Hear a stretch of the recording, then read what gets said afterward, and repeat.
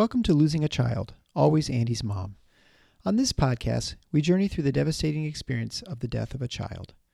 Grief is seldom discussed openly in our culture, and the death of a child makes people feel even more uncomfortable. We approach the topic openly and honestly, speaking to people who have lost loved ones and experts who help care for them. Whether you are a parent experiencing loss or someone who wants to support another going through this tragedy, this podcast strives to offer hope and help.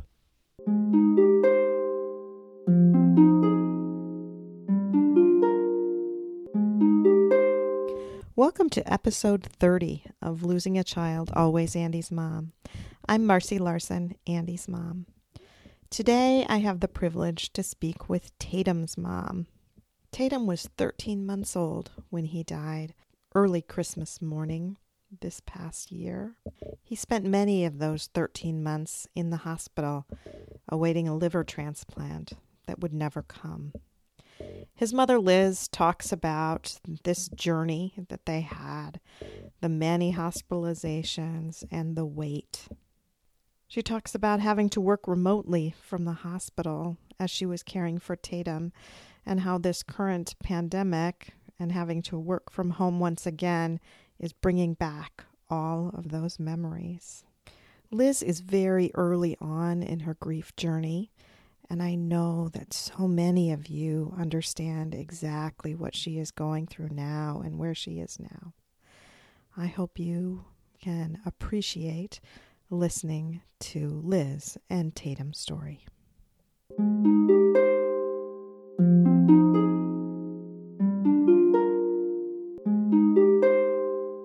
I just want to thank you, Liz, for coming in and agreeing to join me today. And talk to us about your son Tatum and your grief journey. So if you want to just go ahead and tell us a little bit about Tatum. Yeah, awesome. Well, thank you for having me today and letting me tell you a little bit about our sweet Tatum. I guess I'll start with Tatum was our second child.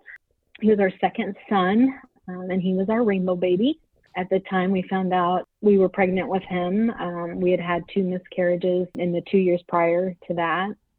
And so we had a 7-year-old son. And after kind of giving up, we found out we were pregnant. So time kind of moved on, and the pregnancy, after that 12-week point, we felt pretty good, and we knew this was going to happen. We were going to expand our family as we'd wanted. So we told our son, our oldest, his name's Blaine, we told him in a really sweet little video, and got him a shirt that said Big Brother, and it was just amazing. He was so excited. It was like he waited his whole life to be promoted.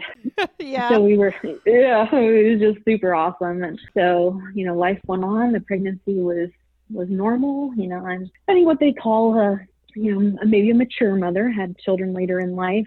So we did the proper, testing and ultrasounds, and everything was great. And my first child was a C-section. So Tatum was planned to come at 39 weeks. His birthday was chosen of November 7th. It's kind of a cold day. And we went in, and around 9:30 in the morning, he came into the world, and he was healthy. He was 8 pounds, 11 or so ounces. And, wow.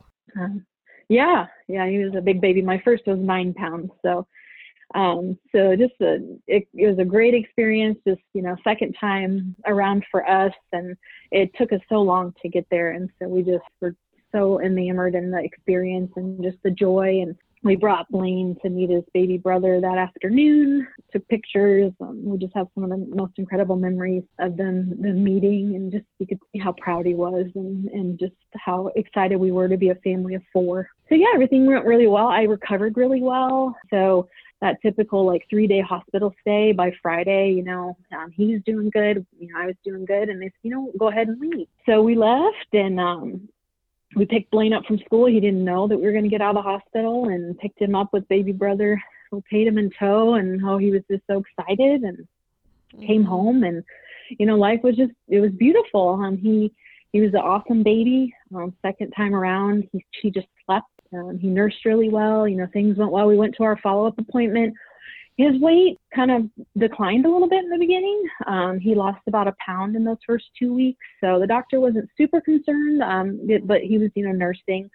So we decided to go for weight checks for about 3 weeks or so. By the end of that, he really did well, and there was no reason to question anything. So yeah, life moved on. We just had so many people around us that were visiting and were, holding him and seeing him, and, just excited to have him in our family. And noticed, I don't know, around probably 6 weeks that maybe he looked like he was gaining weight, but just in his belly. Mm-hmm. He, his arms were a little thin. I was like, oh, okay, that's interesting. But he looked really long, and it just was like, oh, he's just going to have a different build. My first son was just, he couldn't eat enough, and he just was really chubby. So not really any concern. His skin color maybe was a little, we thought maybe he was a little jaundiced.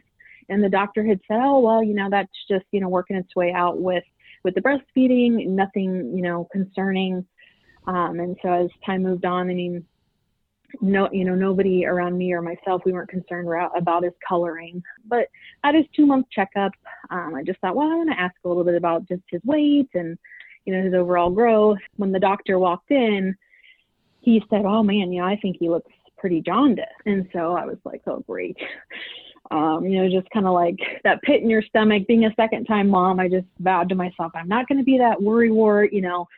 There were just little things I was like, oh no, I think he's okay. And so, we just continued to enjoy him and not focus on that. And when he walked in, that just kind of like my heart, went in my stomach, and I'm like, oh my.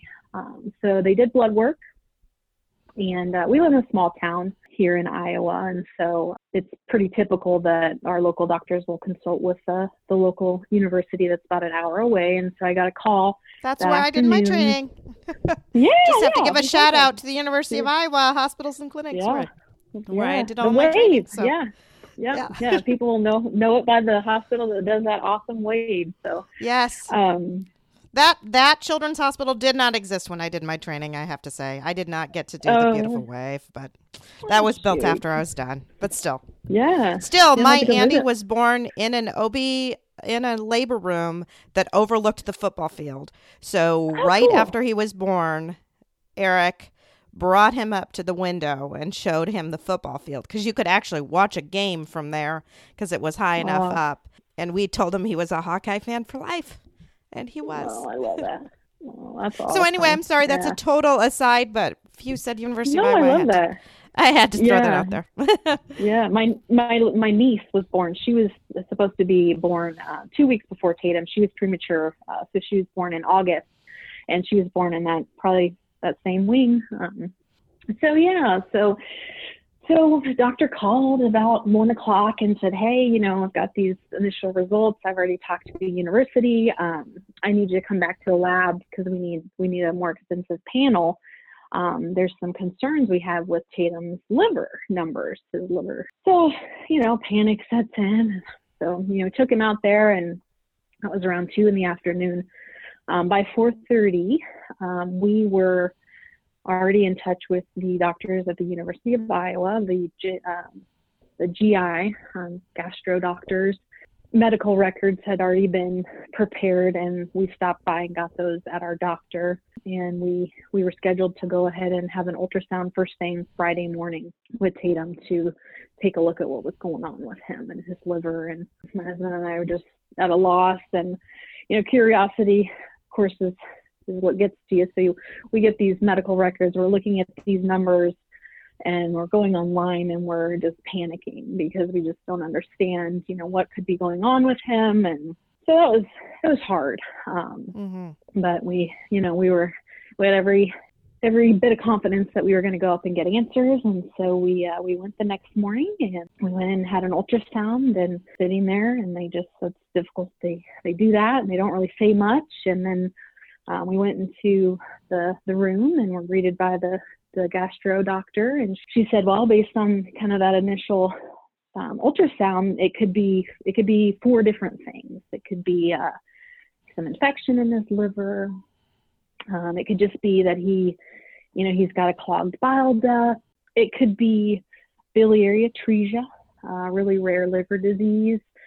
And if it is, it could be kind of, I can't even remember what she used the term, but it could be one form or it could be a syndromic form. Then we just kind of, shocked. And I'm pacing the room and I'm just, looking at my 2-month-old baby and panicking and thinking the worst. And she's trying to calm me down. And then results continue to come in, looking at the labs, and they identified him as having 2 spleens.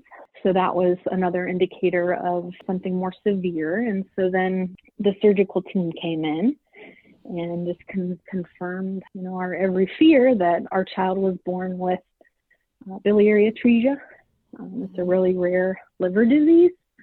It affects 1 in every 10 to 20,000 children in the U.S. It's just winning the lottery, so to say. They're born and their liver starts to fail shortly after birth. Signs are weight loss, jaundice. It's very, very hard to detect. There's been a lot of mothers that I've connected with, and they took their babies to the doctor 3, 4, 5 times and still didn't get a diagnosis. So yeah, we got this diagnosis on a Friday within hours of being in the office, and the surgeon said that we would need to come back on Monday and they would do surgery on Tatum to try to help sustain his liver the best they could. They do what's called a Kasai, and it's a procedure where they go in and they connect the small intestine directly to the liver to basically force it to drain that bile and that, that those toxins that aren't normally being done, because the liver's not functioning properly. So they told us, that was what they can do right away. But even if they did, there was pretty small odds that it would work. It was like a 50% chance that it would help him, kind of get through to age 2, age 3. There were so many unknowns, but it was the only thing we could do to try to help sustain and, give him. Right. Because at the time, his bile was all backed up in his liver. So what they're trying to do is cut that open and then be able to release that bile just directly into the small intestine. And so I just thought I'd just explain that a little bit more. Yeah, no, that's great. So we got through that day and he had his surgery, and it was the longest day ever, as you can imagine. Our 2-month-old baby back there, just not knowing. But he was so healthy otherwise. So he did really well, and they were hopeful, but they were also very honest in the fact that, they could see his liver, obviously, and they did a biopsy, and the fibrosis was already pretty severe at that time. Mm-hmm. And so, we kind of held on to that, but we also didn't really dwell on that because, we needed to have that mindset to really fight for him and kind of be hopeful that it was going to help. And it did. He did so well. We were within 3 days, he had green poop, which is, what you pray for with, with this.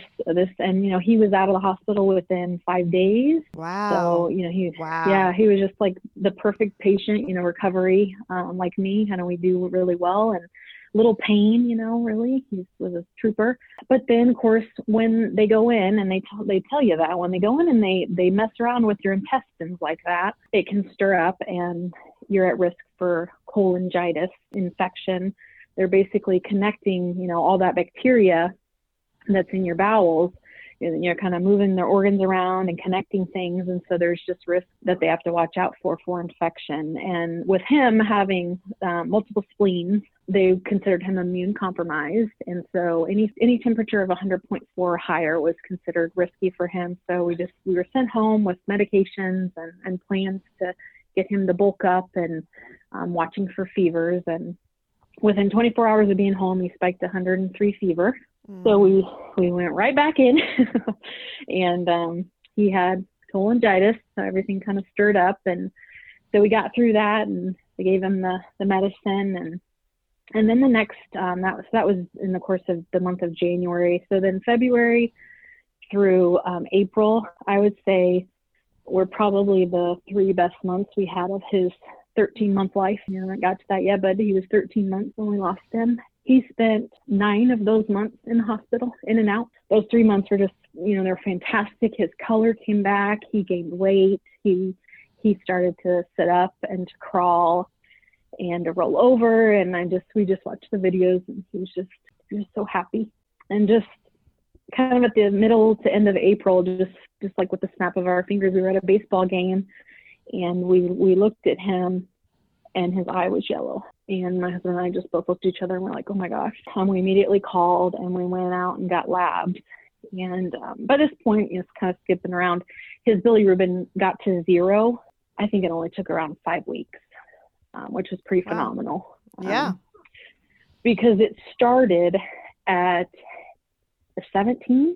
Mm-hmm. So that was pretty high. Yeah. So, then when we went and had the labs here locally, and the doctor called, and she was like, okay, so I need you to come up here right away. The morning we got the labs in the morning, she wanted us to come up, pack our bags. She said, his bilirubin's at a 7. Yeah. And it should be around a 1 or less. Yeah. Less. Mm-hmm. Mm-hmm. So, again, that heart just drops in your stomach, and you're just, we were in the hospital. That was at the end of April, the beginning of May. We were in the hospital for 2.5 weeks.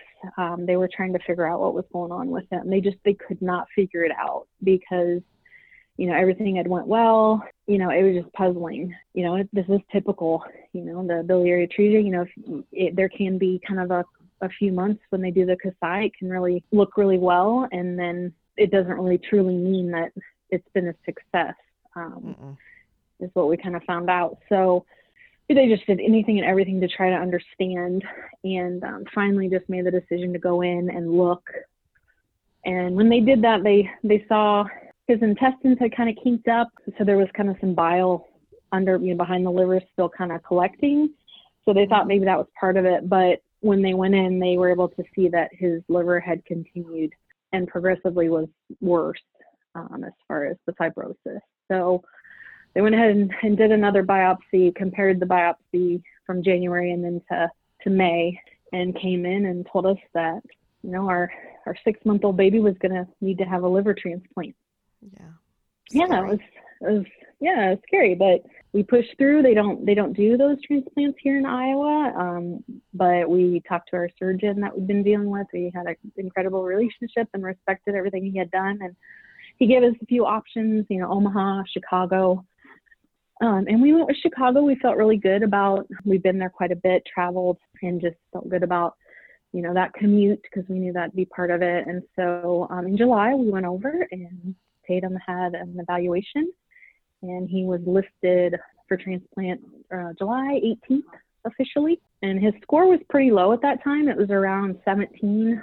And he was pretty stable. He was starting to really, really lose all that weight he had gained. He was getting really thin.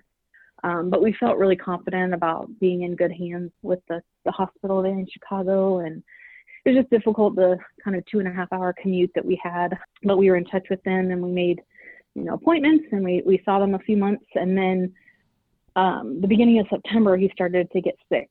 He got a fever pretty regularly, like that first weekend, Labor Day actually. He had like 103 fever again.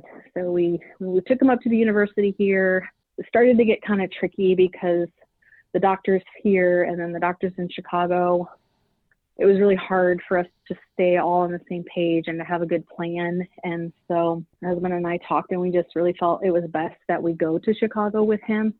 And we needed to be there because we didn't want to compromise anything with his transplant. So actually flew us over, me and Tatum, and so we took our airplane ride over, got into the hospital there. And it was the first week of September. We got there on my husband and I's 16th wedding anniversary. And I remember that day. And that was our second home there, the hospital, and the city of Chicago was our second home until December. So they did everything they could.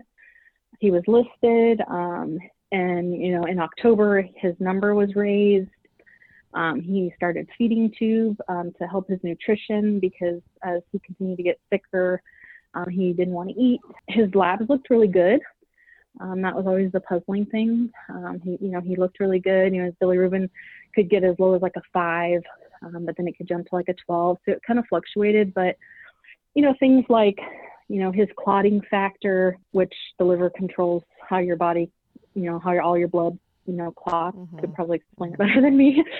But, it's amazing all the things you learn. So progressively, as you are in liver failure, you start to seep blood, just that clotting factor. And so if we weren't dealing with a fever, we were dealing with, okay, there's something wrong with him. We would go get blood work and we'd find out his hemoglobin was like at a 6, where ideally I think above 10, 12 is better. So yeah, we were, at one point we were kind of commuting back and forth every week to the hospital. And then, like I said, we just pretty much decided to make it our home, and I worked remotely and things went really well. We were so hopeful. We had every confidence in the transplant system, and he was listed at a 20, and then he was listed at a 30. I mean, they were doing everything they could to get him points. He turned 1 on November 7th. At that point, he had been given a central line in his arm. I think that's what they call it. Basically, we started to feed him through veins. Yeah. So he was given TPN and lipids. So we started that right before his first birthday, and he was able to get out of the hospital on the 8th. And he just did so well the whole month of November. He gained weight. He was fat. He was just like a completely different baby. He was able to sit up again. And so we had just some really good times in the month of November and the beginning of December. But we just continued to wait. And, we'd just be checking our phones and waiting for that call. We didn't waiting for that. Yeah. The transplant. I mean, I'll tell you, they just wait and wait, a lot of waiting to get the call. He was not a candidate for living donation. I know a lot of people had reached out to us and offered their liver or asked, and I would have done that in a heartbeat. Yeah. But, the way his anatomy was, his liver, it wasn't functioning correctly and it wasn't formed right. They needed too much of a living donor. Yeah. And so you have to be able to have that biliary system that you need everything, not just a little lobe of it. Yeah. So that was, it was hard for people to understand, but we just had a village and everybody was just so hopeful. And he did really well. He stayed out of the hospital for an entire month, other than just random, pulling his central line out of his arm, which who'd have thought, just random things. He amazed us. So just little things like that and checkups. And then I decided to kind of start going back and forth and working a few days in the office. So I left on a Sunday and came to have some time in the office back in Iowa. And he was back in the hospital on Monday. He just started to kind of gag. He seemed like he was itching really bad. Then it seemed like he was having trouble breathing. So he was, and of course, then he had a fever. It was hard to know with him if it was infection, if it was the liver, just because he would get these fevers. But then, sure enough, his labs would look pretty good. His bilirubin, I think, that week in December was maybe around a 10. Again, it wasn't high, 9 or a 10. So my son and I, we went for a visit then that Friday, and he was still in the hospital and pretty miserable. It was hard. He had the oxygen on, which is hard with a 1-year-old, but we taped it on there. And Saturday evening, we were all just sitting there in the room, and he couldn't breathe. It was scary. Our older son was there, and we had him leave, and the ICU team came up because we were just on the general GI floor, and they took him down, and it was just like, couldn't hardly, everything just kind of flashes, and they had to intubate, and he was put on a ventilator. I think his body was just failing. It was one last push. He was listed as critical. He was open to all blood types. He couldn't hold on any longer. Yeah. So Christmas Eve, we were taking turns because Blaine was with us, our son, and we were at the Ronald McDonald House and at the hospital taking shifts, and I was spending time and getting ready to kind of leave so we could go to church and kind of do some sense of normal on Christmas Eve. And one of the doctors just kind of grabbed me and was like, you need to start making some decisions here on what else we want to do for him. And I just kind of floored me. It just came out of the clear blue sky to you, right? So I remember calling the GI doctor because it was difficult. We had the GI team, we had the ICU team, we had the transplant team. There were just so many people involved. And I just called him. I was like, you have to tell me, like, do I need to lose? Am I losing hope? Like, is this I don't understand. And, he kind of disagreed and was like, well, no, I don't think, because, from a medical standpoint, I mean, they look at the numbers and his body wasn't throwing the numbers up that led anybody to believe that he was completely failing. Yeah. And, that's why science is hard sometimes. And he was tired and he couldn't hold on any longer. And so, my husband and I, we said our goodbyes. We kind of all just, Blaine and I went to church. We needed that. Brian stayed there with him, and we talked and said our goodbyes. And I went back to the hotel. I had all my clothes ready, and he called me about 1:30 and said that it was time to let him go. Yeah. It was Christmas Day. It was December 25th. Yep. Yeah. And it was the hardest thing I've ever had to do. Yeah. I was there when he took those first breaths, and I was there when he took those last. Yep. Yes. I know. There's nothing harder. There is nothing harder. So it's a blur. Yeah. I held him while he was still on the ventilator, and we had those moments to be there with him, and it was peaceful. And so I'm just grateful for that. He was ready, even though we weren't. No. And No. and then it was my family came over. It was Christmas. It didn't feel like that. We did our best because of our older son, and to try to do what we could. And then we had some beautiful moments. They cleaned Tatum all up. They had him in Christmas pajamas, and we were able to go back to the hospital as a family and just be there with him. Mm-hmm. We had him for 413 days. Yeah. And this was just this past Christmas, right? Yeah. Yep. December 24th, 2019. Yep. So pretty real. It's only been about 3 months. And yeah, it's the hardest 3 months you've ever experienced, I know. It's funny how I've talked to a lot of moms that have gone through this, that's when it's longer like this, when it's a longer death and they just slowly get worse. It's funny that you just kind of keep thinking that it just will keep going, right? I mean, I know you were caught off guard, you said, hours before he died, not thinking that this was it, right? Yeah. He'd been through so much, and you just start getting into your routine of being at the hospital and getting the labs and going through all of the hoops, and he just kept hanging in there. And it's hard to believe that is going to come to an end, I think, Yeah. Well, and my husband, obviously stages of grief. He's angry. I don't think he's angry at anyone or anything, but it's just that anger that we just were so hopeful, and the doctors were so convincing that that's just what he needs a liver, and he's going to get one. Mm-hmm. I mean, there was just no doubt. Yeah.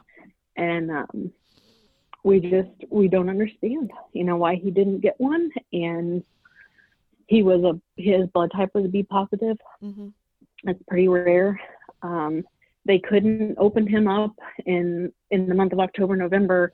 They wanted to open him up to all blood types at that time, and they couldn't because he had titers coming back on his blood work that he was going to reject a liver of any other blood type, which, of course, we don't want to risk that. Yeah. So that wasn't in our favor. And, just the system, I can remember holding him, and the doctors were in there, and they just said it's just not fair. Yeah. And yeah, it isn't. Well, and I think we as doctors feel like we always need to give patients hope, which we do. And I think we do it for ourselves too, right? I mean, we don't want to think, especially as pediatricians, you don't want to think of your patients dying. It's hard. I mean, it's hard to have that happen, and you just feel like kids get better. I mean, that's a reason why you go into pediatrics. It's the reason why I tell people I go into pediatrics, because in general, kids get better. I didn't become an internist taking care of 85, 90-year-old people. I became a pediatrician because that's the type of person I am. And I, we like taking care of people who will get better and are in general healthier. So I think we don't do as good of a job as some physicians of adults maybe, or... No, I know what you mean. Kids are so resilient, and I think too, I mean, they just, I can remember that last week we were in we got to the ICU, and I was just like, okay, we're just like in disbelief. But then it was like, well, this is what we need. This is what we need to get the call. We're going to get a match. And I can remember meeting the transplant surgeon on the elevator, and I'm being like, well, looks like Tatum, he's rallying. This is great, and again, we're just like hopeful. And he was meant for this earth for the time we had it. Yeah. And for you, it was the most horrible Christmas gift ever. But for him... Yeah, I know. For him... It was amazing. Yeah. Just because he didn't have to be in pain anymore. But wow. Yeah. It's just... I know, yeah. I feel for you how Christmas will be, because I know for me, I can't handle, August 15th is like my worst day ever, and will continue to be my worst day ever. And so that's going to be hard for you for Christmas. Yeah, I know. It's tough. This year I tried to look at it as, well, the holidays were just a blur. Yeah. We didn't sing Christmas cards. We weren't home. Yeah. I did come home that week of the 9th of December, and so I put the tree up here with Blaine, more for him. Right. It's amazing how strong you can be when you have other children. Yeah. When you have to be. If it weren't for that, I probably wouldn't be able to even get out of bed. I have to be here for him, and just so I don't know. I just try to hold on to the hope that because we weren't home. Yes. It might make it a little easier, but I don't know. Because it just didn't seem real. I mean, it didn't seem like Christmas, for sure. No, it really didn't. We're in much like a hotel room. Brian and I couldn't even get out of bed. Blaine's just tearing into gifts, and we're just, staring into the abyss, trying to understand what all just happened. We had a beautiful service for Tatum. We had a lot of people come out and support us, and it was really a celebration, of his short life. We one of my favorite songs we found on I don't even know who sings it. It was like a YouTube video. I think somebody wrote the song. It was called "Heaven Needed You More." Mm-hmm.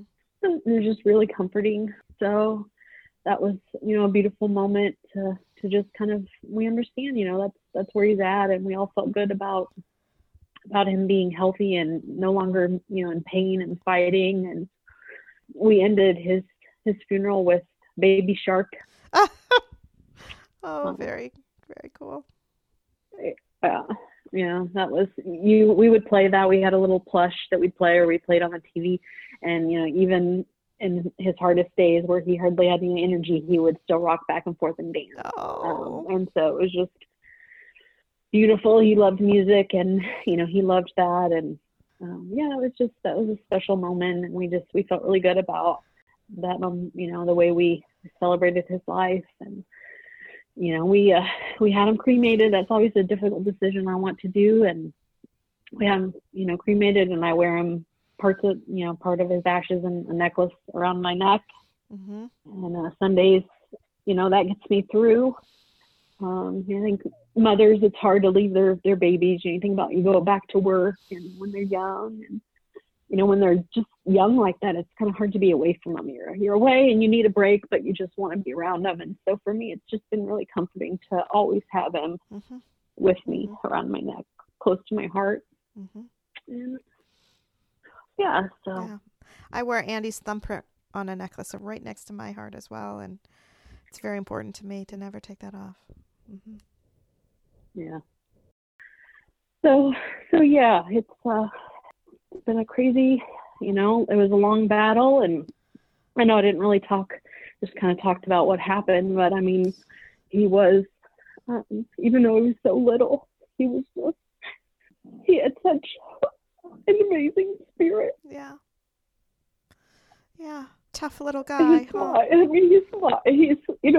He smiled so big. He was always so happy. He loved, to snuggle and to be held close. And he was kind of that way to begin with.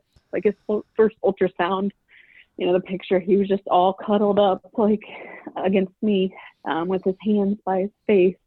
And that was just the way he slept, the way he laid on me and on my husband. He loved to be rocked, and he loved to lay on a float in the pool and just kind of, we have a pool. We go to the local country club, and we just would relax with him in the summer when we could, last summer, and just so cute. He would just fall right to sleep. Mm-hmm.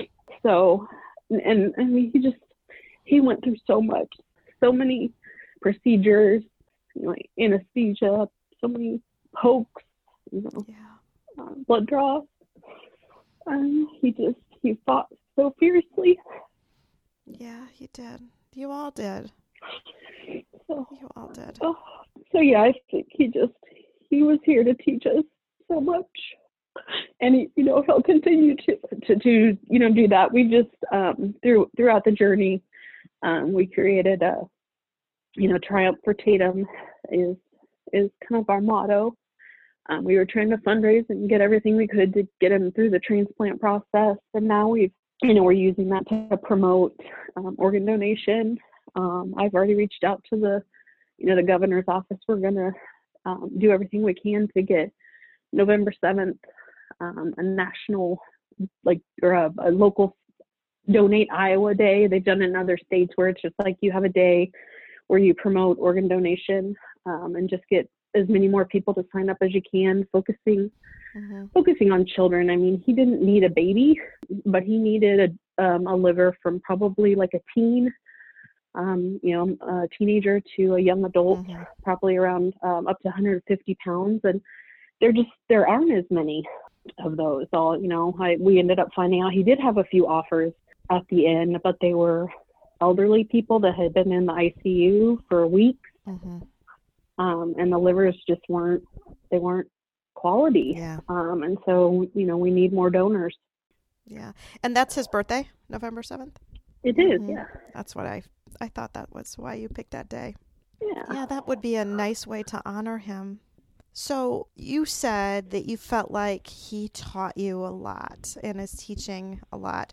Could you share some of those things that you feel like you've learned from him that you want to share with others? Yeah, sure. I think ultimately he just taught me not to take life for granted, and that you don't have a plan. It's God's plan. And, he taught me how to love. I know my husband, that's what he struggles with. He loves him with his whole heart. And I think that bond that can sometimes be created with an infant, the mother carries the child. So there's kind of that connection. And then even, the baby's born, it can be just a little bit more difficult sometimes for men. But I think early on when we realized he was sick and, it was not going to be easy. Like I challenged my husband to be there. I know it was hard. He had to take a lot of time off from work. He didn't have the type of job that he could work remotely, but I just knew how important it was going to be for him to be there. And if we did lose that battle, I didn't want him to regret not having all that time. And sure enough, on Christmas when we lost him, that afternoon, he was just saying how grateful he was that he was there and that we had all that time. And we did. I mean, it was like he was sent, for us to remember, to spend time and to laugh and just to be happy and just to find joy in the journey, no matter what that is. And cherish your time together. Yeah. Yeah, there was, Brian and I have some just completely hilarious stories of being in the hospital and just the silliest stuff that, we'll just cherish, it's a different life and, people you meet and just, shower, there's just one of the funny ones I'll share. There's a shower curtain in one of our rooms and it was half. It was like, instead of a full shower curtain, we got half. And the nurse was like, well, that's not right. And we were like, well, no, we've been to this hospital several times. We thought that was weird. She's like, well, we'll get you another one. And so then it was like 10:30 at night. We're watching some TV. Tatum's fast asleep, and the maintenance guy comes in. He looks in the shower. He's like, well, you have a shower curtain. We were like, yeah. He's like, well, what's wrong? And we're like, well, we don't have a full one. He's like, oh, you're right. And then we're like looking at each other like, what the heck? And then he tripped on the suitcase. And it was just, yeah.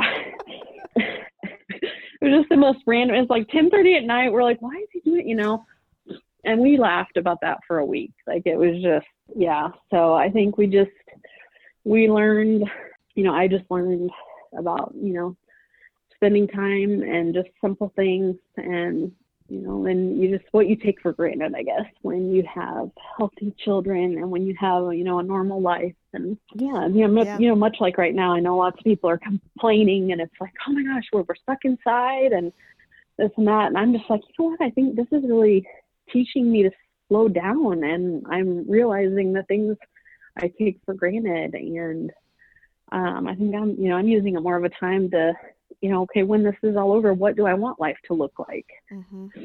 Yeah, I've thought too, we learn as grieving people, we learn so much about seeing things from different perspectives. It's just not the same.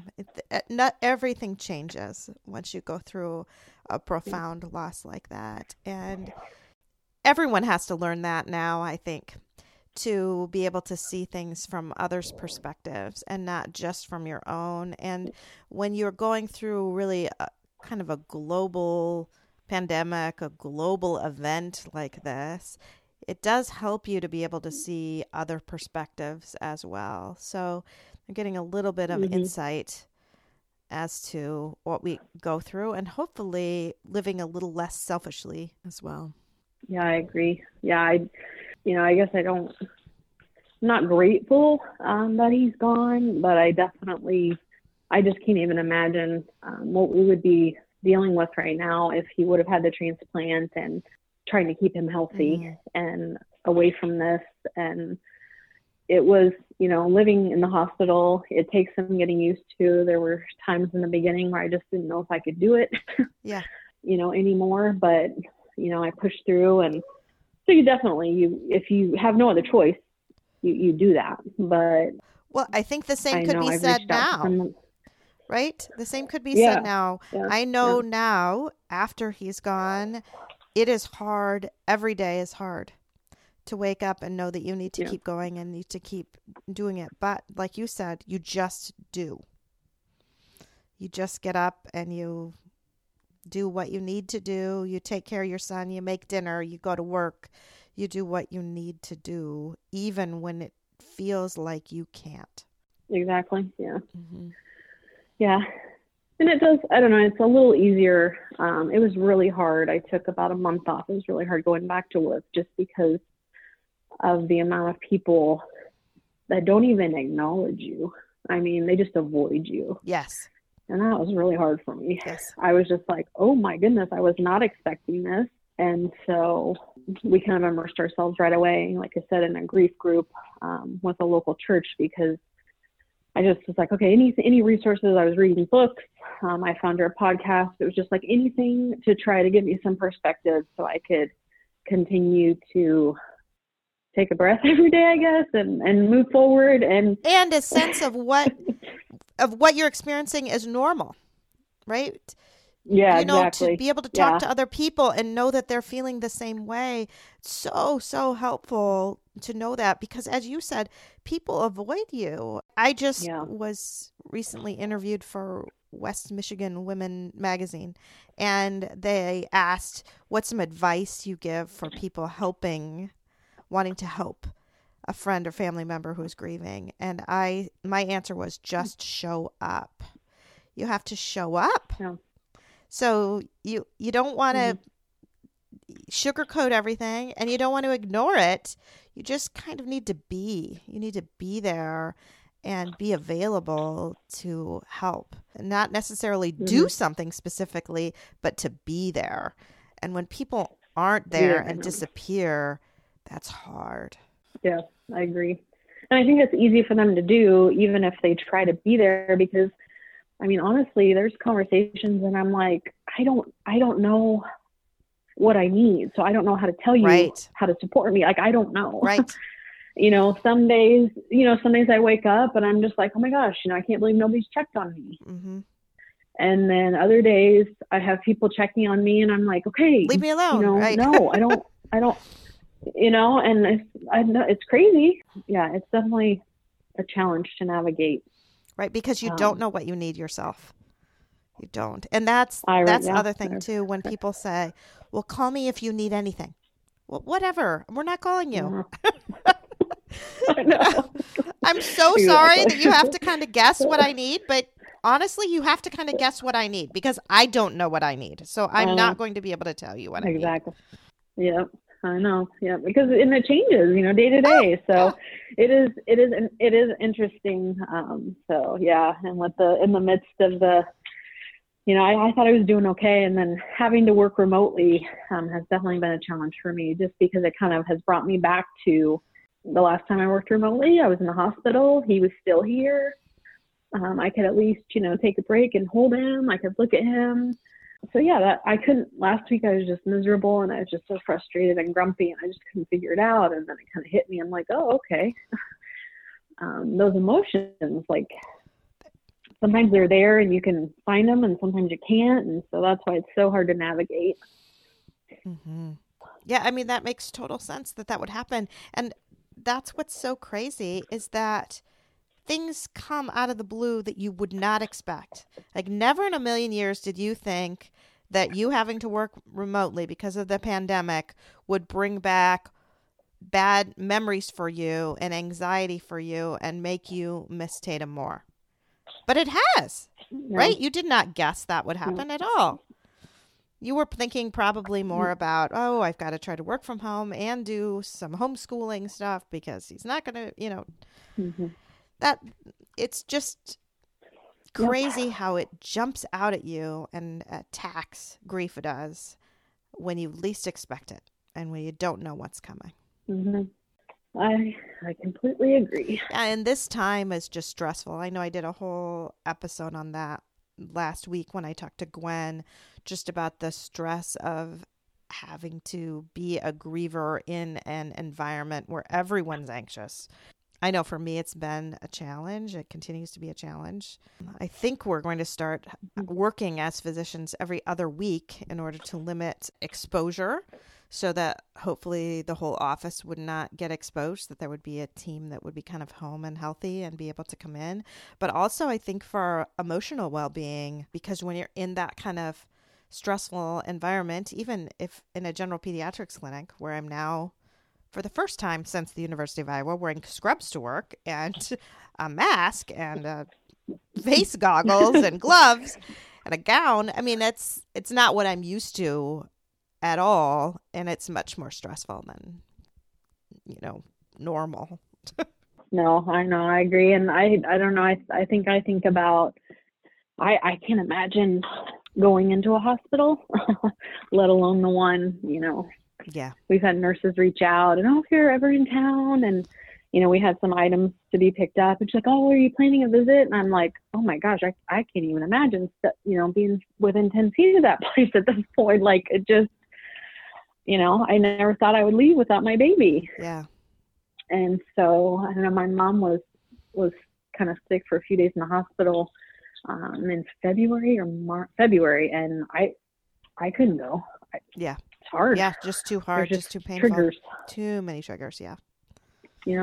That equipment and also, it's like I walked these halls with him. I went to the hospital. He was born there. Like there's just certain things that are really hard. Mm-hmm. And some of those things will get easier with time, and maybe all of them won't. It's okay. Yeah. It's just such a long, long, long journey that you have just started on. And it's a journey that never ends either. That's what's, I think, a challenging part of it. I know my grief journey will never be over. I'm never going to get over my grief, right? I will always grieve my son until the day that I die. Now that grief will feel different. Now I was, in that same interview, I was comparing it early on. It feels like I have a huge boulder and I'm just dragging it behind me, just maybe an inch at a time, trying to function. And now it still feels like a really heavy rock, but I'm able to pick that rock up and actually walk somewhere. And my hope is that someday my grief will be a smaller size rock that maybe I'll be able to fit in my pocket, and that I'll always be able to feel it kind of poking at me and jabbing me. And sometimes it'll poke hard enough that it makes me cry, but not every day.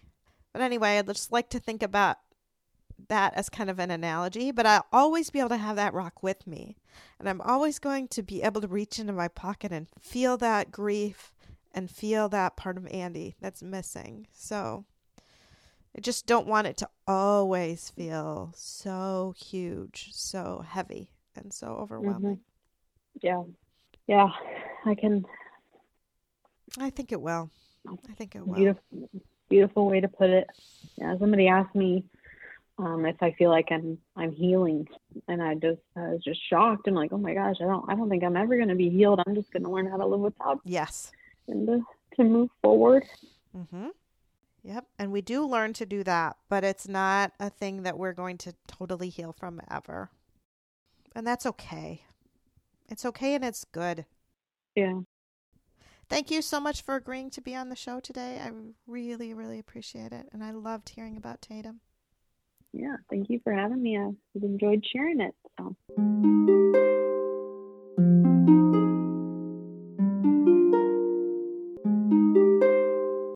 Thanks for listening to Losing a Child, Always Andy's Mom. Please subscribe to the show on your favorite podcast player. We are always looking for new show ideas. If you'd like to be a guest, know someone who'd be a great guest, or have a show idea, please email us at marcy@andysmom.com. Be sure to visit the webpage, andysmom.com, for more content, including Marcy's blog. There you can also sign up to receive updates via email. Together, let's work to inspire hope, one day at a time.